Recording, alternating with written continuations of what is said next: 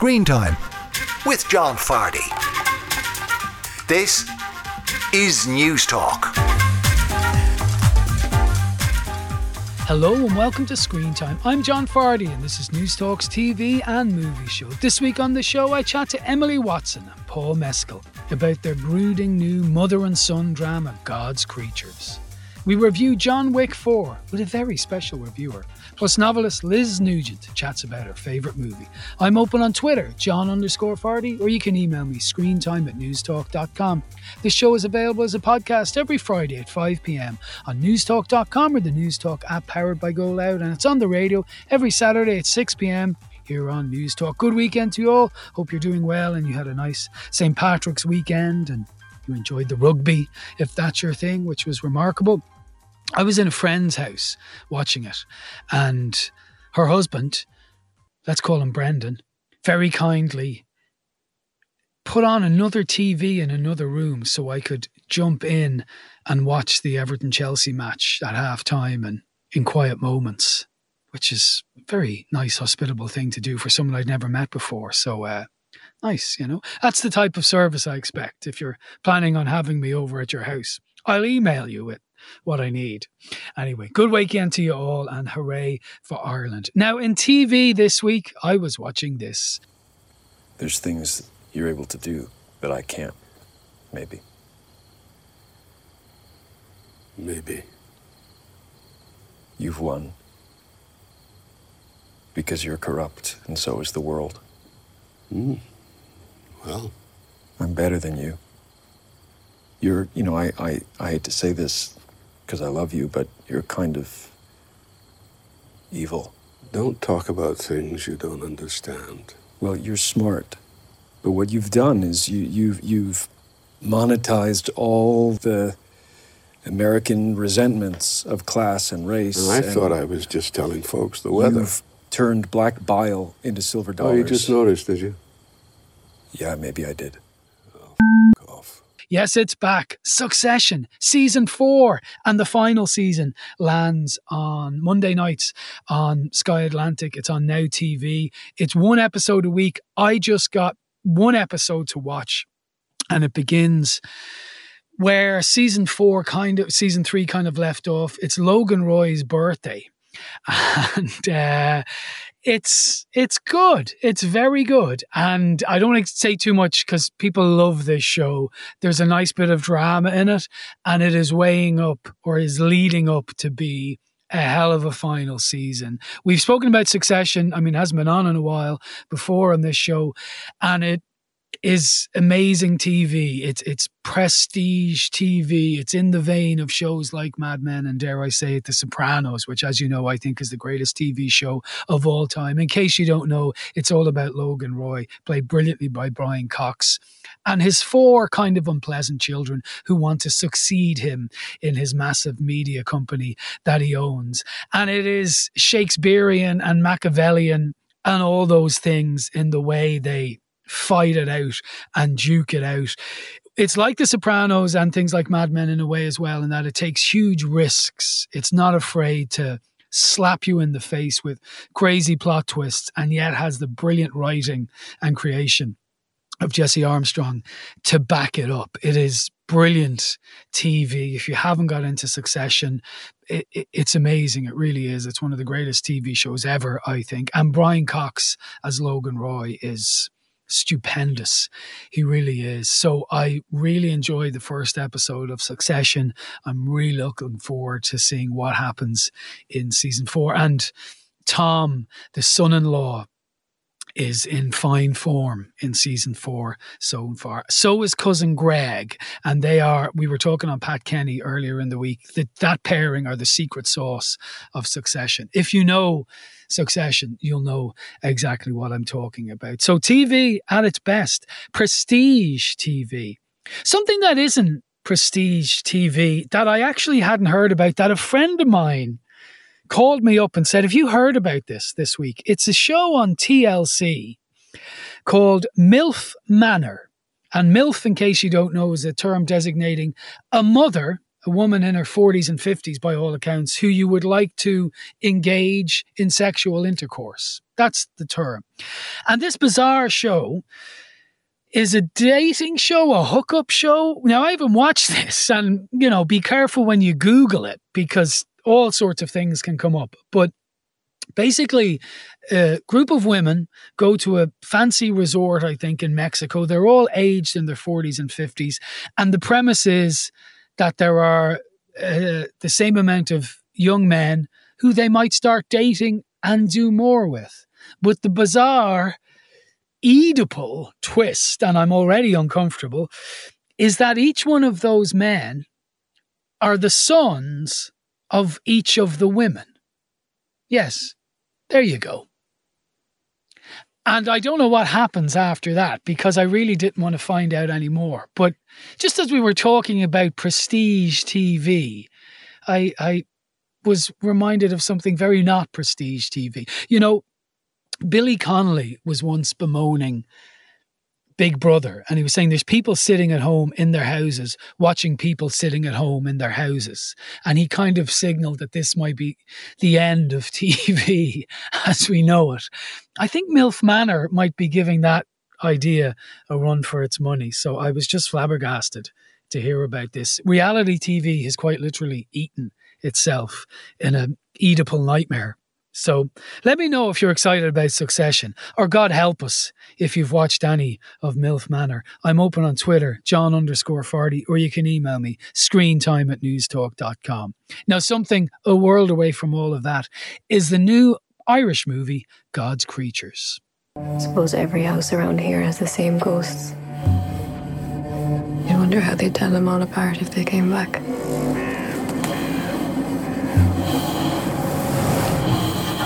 Mom?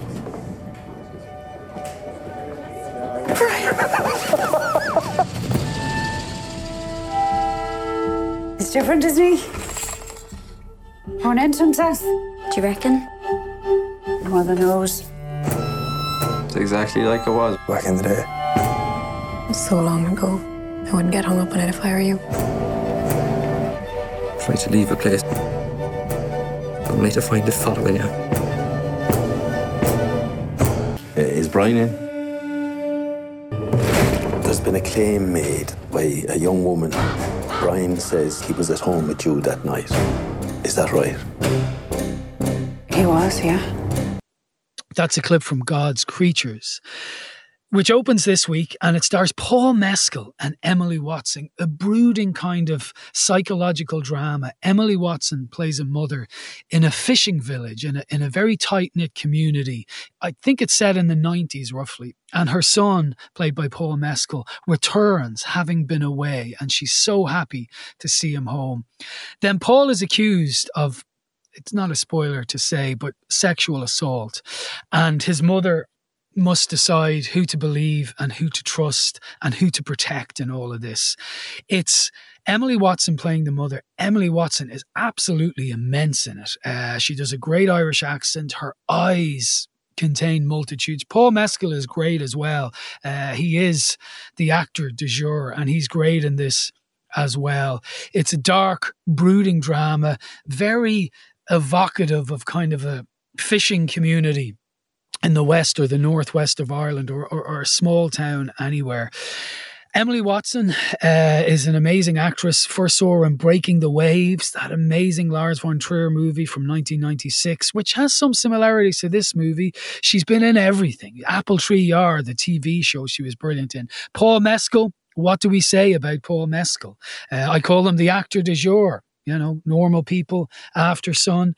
So they are both in God's Creatures, which is on release from this Friday, the 24th. I got to sit down with them in a hotel in Dublin recently. And I should say it was recorded a couple of weeks ago. So I did ask Paul Mescal about the upcoming Oscars. Hi guys, lovely to see you. Emily, if I can start with you, the heart of this movie is really a mother's love for a son. And if that can change over time, or if that is just a constant throughout life, is that kind of what spoke to you when you got the script? I mean, it may not be, but that's what struck me as a dad, I guess. I read it really as a Greek tragedy, that it's Greek? Yes, it's about an obsessional love that a mother has for her son, and that their relationship, as soon as you see it, there's something off, and her love for him is enabling, and I think that the sort of seeds of tragedy are inbuilt in that. Paul, there's a vagueness to the movie that's kind of interesting, because your character arrives as this charming kind of stranger into their lives, and most people are delighted to see him again, not everyone. And then things change, and by the end of it, he's the villain. Or is he? Because people take different things when they watch a movie. So I suppose I'm asking you, is he wholly a bad guy, or is that just up to everyone to decide? I don't think anybody is an absolute in any capacity, but what I think is the film doesn't hold back any punches on is what he does, and I don't think it's trying to infer that there's any grey area with that, or that's my reading on it. Yeah. But I don't think that that's in the reality of the world. People who operate and do something like that aren't totally bad. It's and I think that is a conversation that we need to have. It's about, it's not excusing behaviour, but it's also just the nature of humanity, is that we operate in these kind of grey areas of human beings are crazy. And what I think is what I love about the film is that it doesn't apologise for its opinion on what happens, but what it is showing you very clearly is the fallout of it, and what happens after sexual assault and rape, and the damage that causes, and why as a community are we banding around and ushering this kind of code of silence to protect this young man who's clearly done what he's done. And that's, to me, what is most upsetting and scary about the film. Yeah. Emily, it's very dark, and there's beautiful shots in it as well, and yet there's fish heads being cut up and really nasty cold water and all. Was it a grimy set to be on? I know you've been on all sorts of sets for a long time now, but was there an earthiness to it? The first thing we did was the fish factory, and that was pretty full on. That was freezing cold, and a lot of blood and chopping fish scales and smell, and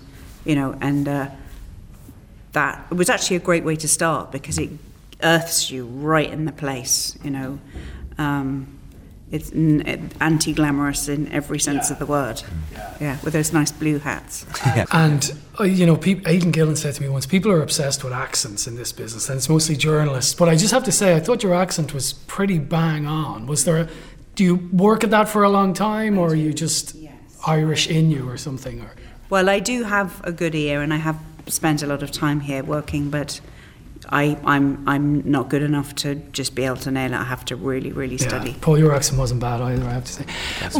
Was that water looked very cold when you were in it? It was really cold, yeah. And there was no stunt doubles, obviously. You were acting and flailing about it. No. Yeah, I would always want to do that kind of stuff, because that's part of the fun of it. It's it's kind of, you get to be a child and jump into cold water, and then I don't know, that day, the last scene that me and Emily have together in the film was a particularly cold day. We were pulled off the water at a certain point because to go and have a hot shower. We were told and then go back again. Yeah, we were told we were borderline hypothermic. Yeah. So they yanked us off the water. We were, no, I want to do it again. No, get out. Yeah. Emily, I was actually thinking, the first film I ever saw you in was Breaking the Waves, and not to age you, but I was 20 when I saw it. There's slight similarities in this, though. The water, obviously, sacrificing stuff for love. I just remember at the time, as a 20-year-old, being shocked by that movie because I was an innocent abroad. Was it that, and you got Oscar nominated and all that, did it seem like a revolutionary movie to you at the time? It felt like a revolution personally for me at the time, because I was suddenly like a door opened into a world of creativity that I had no idea really existed, but I wasn't really aware of the world of film and what its place was. So I didn't know. With hindsight, I can see, how it was. But I can see the similarities as well. Very much that sense of being at the edge of the earth, wrestling with huge things. Huge things. Paul, it seems like 3 years ago, I'm sure everyone says that to you, I didn't know who you were, and yet here we are, Oscar nominated, blah, blah, blah. It goes on and on, all the things we could talk to you about. Have you caught a breath? Because it seems to me, looking in, my God, a lot has happened to this guy in 3 years. No, a lot has happened, yeah. I mean, it's the kind of stuff that like literally like the dream is that something like this would happen. Yeah. And I think it's my obligation to just put my head down and work hard, because it's like I'm being afforded amazing opportunities, and my plan is to like work as hard as I can until I get really tired and then take a break, because that's my plan for the next however long it takes for me to get really, really tired. Okay, I sound like your dad or something, but you need to take a breath. I know, I will. And I have, like, I mean, it's... They come in like short little bursts, but yeah. And I have to ask, I mean, you're up against another Irishman. It must be a heartache that you get an Oscar nomination and you're both going to wear the Irish flag. How are you feeling about There's this? no heartache in that. I mean, like, I'm flying the flag for Colin, to be honest. I think his performance in Banshees is just one of my favourites in quite a while. So, like, to get to be nominated in a category with him is like, I take great pride in that. Yeah. Well, that's admirable humility, I have to say. Lovely to speak to you both, and God's Creatures is great. Thanks very much. Thank you. Emily Watson and Paul Mescal there talking to me about God's Creatures. And as I mentioned at the start of the interview, that was recorded right before the Oscars. So Colin nor Paul got an Oscar, which I'm not sure was that fair, to be honest. But let's not get into that now. God's Creatures is on release this Friday, the 24th of March. It is in cinemas as we speak. Up next, another new release, the return of Keanu Reeves in John Wick 4, and we have a very special reviewer.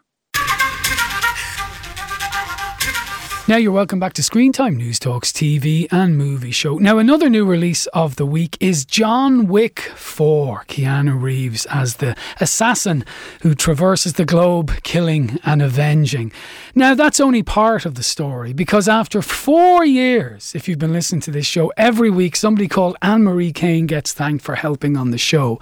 It turns out the aforementioned Anne Marie Kane is not just wonderful here on News Talk, but she is the biggest Keanu Reeves fan I've ever met. Ireland's biggest, possibly the world's biggest, I'd suggest. The highlight of this week's show is the maiden voyage of Anne Marie Kane to talk about John Wick 4. And Annie went to the cinema. Firstly, hello and welcome, Annie. John, what an introduction. I am not worthy. Look at us sitting in front of the microphone together. I've been up all night working on that. So listen, it's fair to say your love of Keanu runs deep. It does indeed. Love his movies, love him. I love his love of motorbikes. Yeah. I have my own motorbike, a Suzuki Intruder 125. So I have this alignment with Keanu, with movies and motorbikes. So yeah, I just think he's a great actor. He is a great actor, and he's become better, and he's kind of aware of himself. Have you seen his cameo in that movie, Definitely Maybe? Oh yeah, that is brilliant. You know, my favourite scene of that is when he walks into the restaurant and is it like a silent disco? Yeah. You have to just flavour the food, get in touch with the food. You can't, the headphones? Yeah, and he sends himself up brilliantly in it. It's brilliant. He really does. And you have attempted to get him on this show, but it hasn't worked out thus far. I'm getting closer. Yeah. You know, the 7 steps. So do you remember last year we had Jackson Spadell, who was his stunt coordinator. I think it was on John Wick 3. You interviewed Was he on this show? Yeah, he was. I think that was 2 years ago, was it? Well, you know. That's why we did interview him, so we're getting closer. We're getting closer. So you're going to land him soon, right? I will indeed. And are we both going to interview him? No, just me. Okay. On my own. Fair enough. I think we'll have to talk to Keanu about that. It may not be safe for anyone concerned. Anyway, so John Wick, I've only seen the first John Wick movie. Just tell people what's going on in John Wick. Keanu Reeves is an angry man. He is indeed. Okay.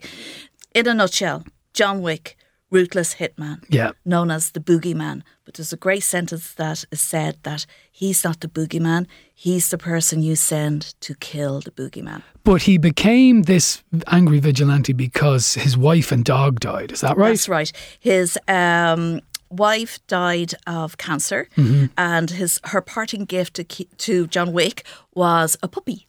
Okay. And his puppy was murdered by... I shouldn't be laughing. Don't laugh. No, it's sorry. Really sad scene. No. The associates of the Russian mafia. Okay. So he seeks revenge. He wants to get out of the control of the High Table. Who's the High Table?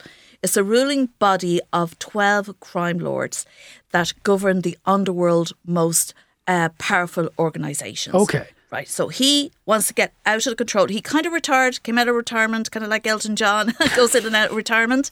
He wants out. Members want him dead.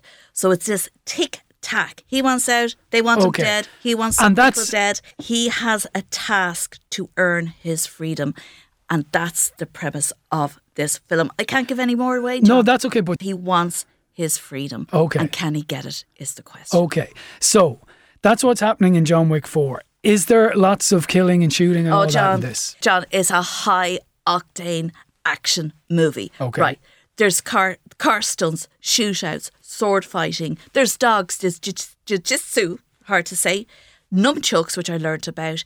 It is amazing. Now, the movie is 2 hours, I think, 48 minutes. Okay. It's long. Yeah. And I tell you this, I was sitting for the kind of first main action sequence. I was sitting there with my bucket of popcorn. You don't feel the time going, but it's a long, I say it's over 10 minutes of a fighting scene. Okay. Now you do go, God, he couldn't survive that. You know, typical kind of, I don't know, how did he do that? It is full on action, but it's brilliant. And what I would suggest, John, for you, listeners, after you've seen John Wick 4, go onto YouTube. It was the training that Keanu and the other cast members had to undertake for these stunts is full on. So he had to do 4 hours a day for 4 months training.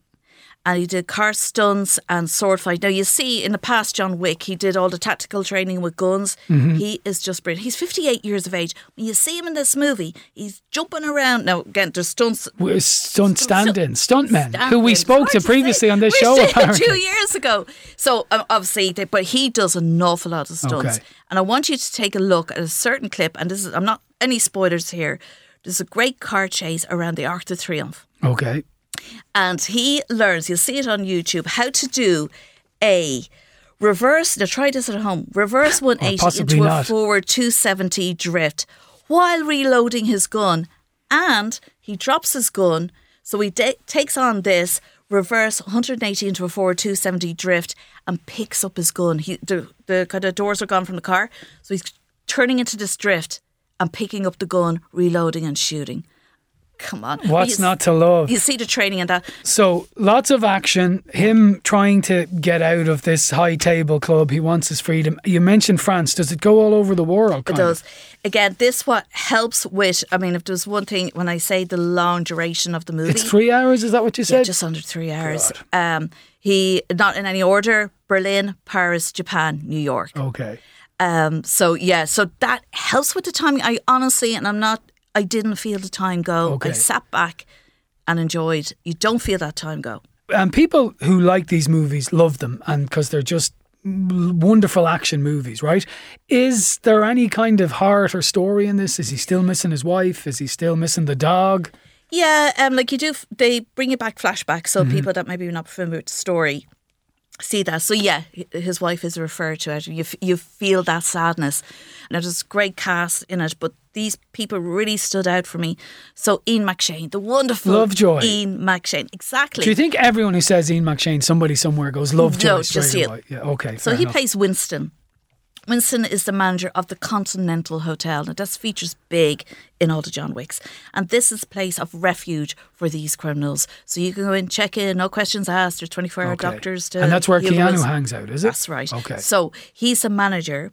And also the wonderful, I know I keep saying wonderful, Lawrence Fishburne. Oh, yeah. Well, he brightens up any movie. Yeah. And what's he? The Bowery King. Okay. So he features a lot. And with these characters, there's kind of especially with Ian McShane, there's a fatherly son relationship with John Wick. Okay. You see it because, like, not always like that, as you see from previous films, but in this film, you see this fatherly son relationship. And we have to mention the character of Sharon, who is the concierge of the Continental Hotel, who is Winston's right-hand man. played by the late Lance Reddick, who passed away about 2 weeks ago. Yeah. So that's like a really sad because he was in all the movies, wasn't he? And he was in The Wire. He was in every episode of The Wire. Lovely to see him on the screen, but that's very, very sad. But these... And tell me this, I'm nearly afraid to ask, but what are you going to say stars-wise for John Wick 4? Now, I want to give it 5.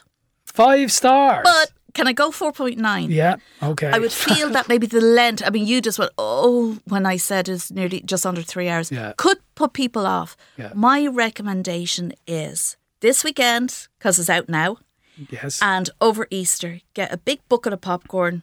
Don't take any toilet breaks because you don't want to miss any. No, get a big bucket of popcorn, sit back and relax. Maybe get a big bucket as well so you don't have to take a toilet. Yeah. I don't think the cinema owners would like that. Get a big bucket of popcorn. Relax, sit back. Best part of the movie is the last hour. It's just brilliant. You sit back. I don't want to give any spoilers because that's what it's about. But it's long, enjoyable. Sit back, relax, take it all in. So could you watch this one having not seen the first 3? Yes. And still enjoy it? Yes. And tell me this, so 4.9, I don't think we've ever gotten that as a star rating, but hey, we've never had any on the show. Give it, I think you want to give it 4. There's not a huge amount of difference between 4.9 and 5. I feel I should be saying something bad, but no. It was great. I don't think you're capable of saying anything bad about it. Well, it's not. Like Keanu, I sometimes say his name wrong even. No, I just Blinded by Love. I love his love of motorbikes. I love his acting. I love him as a person. Not love. As in, well, I think you John, might be veering towards there. Tell me at this as a film critic, but yeah, great movie, high octane, lot to like about it. Okay, fair enough. And the one last thing I want to ask you, is this the last one in the series? I've heard conversations that the director Chad and Keanu sometimes sit down in a bar, they write an idea down a napkin and they ponder, and maybe it could be a next movie, so who knows. Okay, so the future's unwritten. Anne Marie Kane on her maiden voyage gives John Wick 4 4.9/5 stars. Thank you, Annie. Thank you very much, John. So, you want to kill him? You want to kill him? I want to kill him. What about you, Mr. Vick? I'm going to kill you. Oh, for better, of course, yeah. But it looks like we have ourselves a genuine conundrum. A quandary, if you will. A real-life dilemma. So, I thought we play a game. One hand. The winner decides who lives and who does not. A clip there from John Wick 4, which is now in cinemas. And it was reviewed by the erstwhile and wonderful Anne Marie Kane. Up next, novelist Liz Nugent on her favourite movie. Now you're welcome back to Screentime, News Talks, TV and Movies show. Now it's that stage of the week where we talk to someone well known about their favourite movie. I'm delighted to be joined by author Liz Nugent, whose current and 5th book, the best-selling Strange Sally Diamond, is available in all good bookshops. She joins me now to talk about her favourite movie, which has never been chosen before, I'm delighted to say. Liz, how are you? I'm good, thanks. Now, this film of yours that you've chosen as your favourite movie, based on a book, so I guess I'm not surprised maybe because you're such a writerly person, but tell us what it is and why. Well, the book is Perfume by a German writer, Patrick Susskind, and the film is based on that. But when they made the film, they had to add a little adjustment to the title. So the film is called Perfume, the Story of a Murderer, because they didn't want to give people the wrong impression of it. Because if you think you're going to see a film called Perfume, particularly for an American audience, they're not going to expect the kind of violence and drama that goes on in the actual film. But I absolutely loved it. And I think part of the reason why is because even though there's very little dialogue from this main character, Jean-Baptiste Grenouille, there's very little dialogue from him, but the story is definitely told from his point of view. The camera is nearly always on him and nearly always on his nose. Yeah. Because, as you might expect from a film called Perfume, it's about more than anything, it's about the sense of smell. Well, it's about a killer, but it's about the sense of smell. And, you know, when you read the book, when I first read the book, and then I heard it was coming out as a film, I just thought, that's never going to... How could they possibly make a film work that is so totally absorbed with the sense of smell? And then along comes this German director, Tom Tykwer, who not only co-wrote the screenplay, but also composed the music and directed the film. And I just thought it was unbelievable. Give people a sense of what it's about. It's obviously about perfume, but it's also about a guy who kills lots of people. Mm-hmm. Okay, so this central character, Granwy, is born, like, abandoned at birth. One of the opening scenes is his mother giving birth to him, and she's working on a fish stall, and there's it's set in 18th century France, I should say. So there's just rotten smells, like you can almost smell the screen of rotting fish, and she literally drops down beneath her counter, her table at this market, gives birth to the baby, cuts the umbilical cord, and gets on with selling her fish. And he is kind of left, this baby is kind of left in this vat of stinking fish, you know. And then I think she dies very suddenly. Mm-hmm. She dies within minutes after giving birth. And that happens to a lot of people that he comes in contact with through the film. They either die or he murders them. Like, he has no sort of emotional connection with people at all, apart from when he needs them. It actually opens at the very end, where you see that he is on trial for something, and he's in a town square with a noose around his neck, pretty much about to be hung. And then we flash back to his birth, and that's the scene that sets up the story. Yes, and then lots of killing and fine smells proceed. And Alan Rickman, the late great Alan Rickman, if I'm not mistaken. Yeah, Ben Whishaw, Alan Rickman, Dustin Hoffman, Rachel Hurd Wood plays the final murder victim. It's just what struck me most about the film, apart from the story, but visually, it's absolutely stunning. Every single frame. I think they filmed it, from what I gathered, they filmed it in natural light as much as they could. So all the scenes in the dark, they wanted to replicate what 18th century France would actually look like. Mm-hmm. So there's very little artificial lighting. A lot of it was filmed by candlelight or with oil lamps. So it looks incredibly authentic.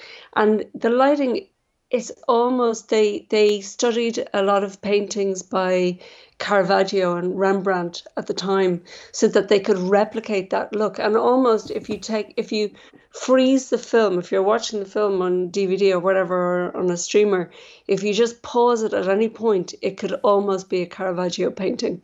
It's visually a stunning masterpiece. It sounds really dodgy, but there is this mass orgy scene at the end of the film, and I think 850 people took part in it. I think 150 of them might have been dancers, and then another 100 were actors, but the rest are extras, and they're all naked in this scene, and it is absolutely beautiful. Mm-hmm. I mean, it is a stunningly beautiful scene with all these naked people writhing around each other. They managed to avoid showing any genitals. I don't know how they did it, but there is nothing.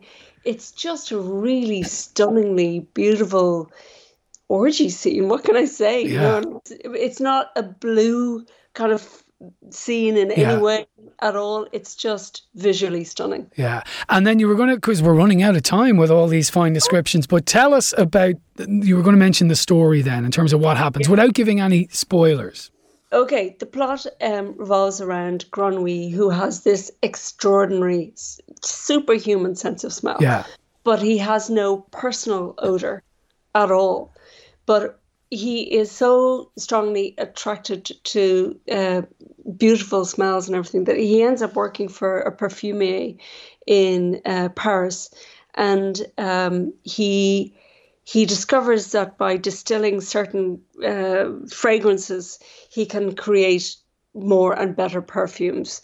And he does this for this perfumer, and then eventually he realizes that by distilling, oh God, he has to murder women, beautiful young women, and it sounds disgusting, but he embalms their bodies with a kind of a buttery oil, and then he scrapes that oil from their bodies and distills it down into this perfume, and finds that this is the most exquisite scent on the earth, and that's his motive for the murders. It's not rape, it's not sexual violence or anything like that. It is to distill their essence into an exquisite perfume.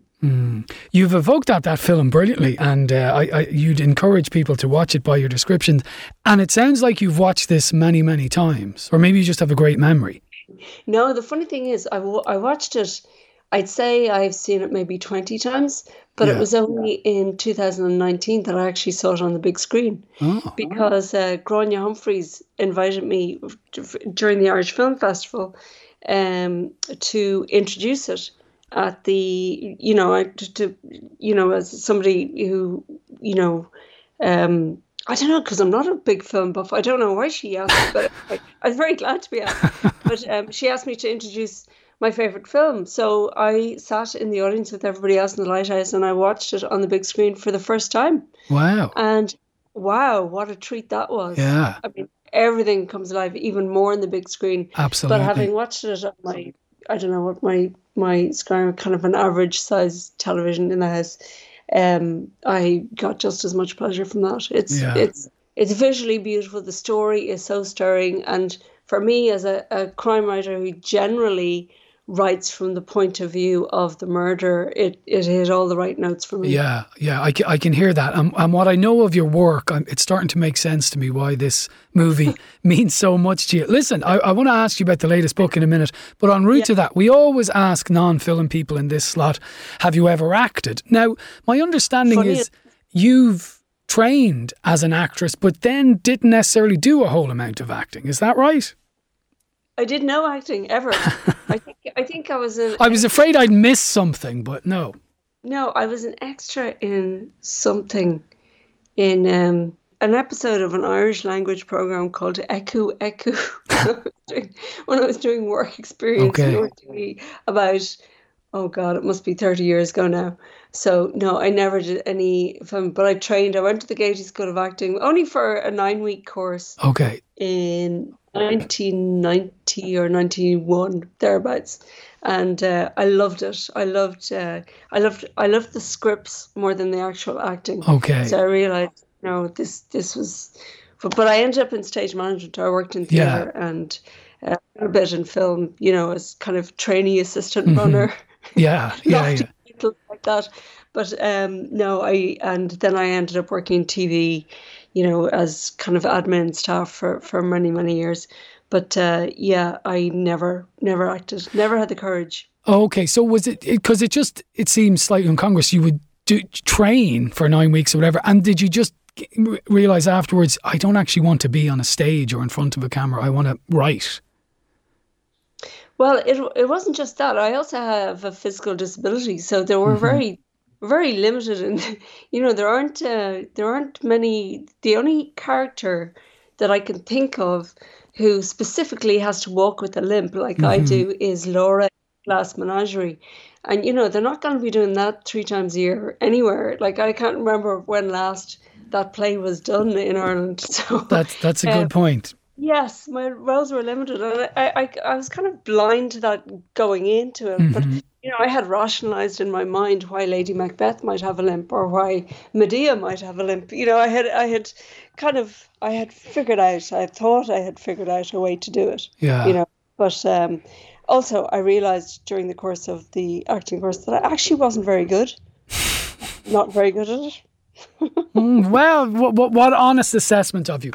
Okay, so up to date, 5th novel, best-selling, number 1, I'm told, Strange Sally Diamond. Now, I haven't read it, and I'm always honest about these things. It's on my very full to-do list. But I heard you talking about it, and obviously I've read reviews about it, and I thought it was interesting. You said it has a protagonist who's actually likeable, despite the fact that she incinerates her father. I thought that was a very interesting way of introducing your protagonist. Do tell us more. Okay, that's how it opens. The book opens with her following her father's instructions, who kind of jokingly said, "When I die, put me out with the bins." Yeah. And that's exactly what she does. And then, when I was writing it, I wanted that to be an opening scene. And then I thought to myself, well, what kind of person would do that? So I had to develop this character who was kind of atypical, but not in a sort of a diagnostic way. I didn't want her to be autistic or Asperger's or neurodivergent. I just wanted her to be a bit odd, the way people were before there were labels. Sure.